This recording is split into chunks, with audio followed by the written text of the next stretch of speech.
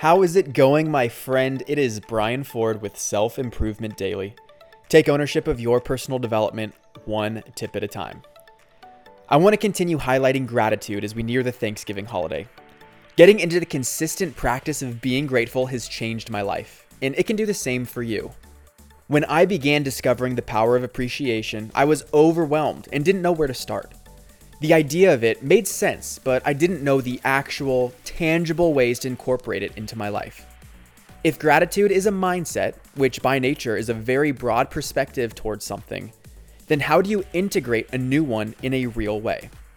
That's where a practice of taking consistent action comes in. And today, I want to share a few real practices I've implemented to add gratitude to my life. First is to say thank you twice a day. Only twice a day. First thing you do when you wake up, and the last thing you do before you go to bed.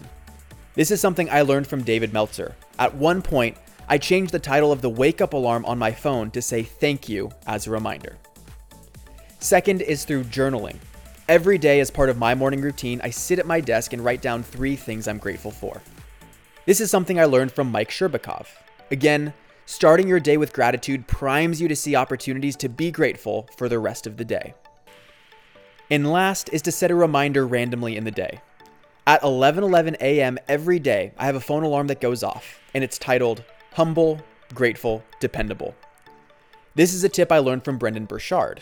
When it goes off, I take a moment to be mindful of those 3 qualities that I hold as core principles, and to connect with them in a small way.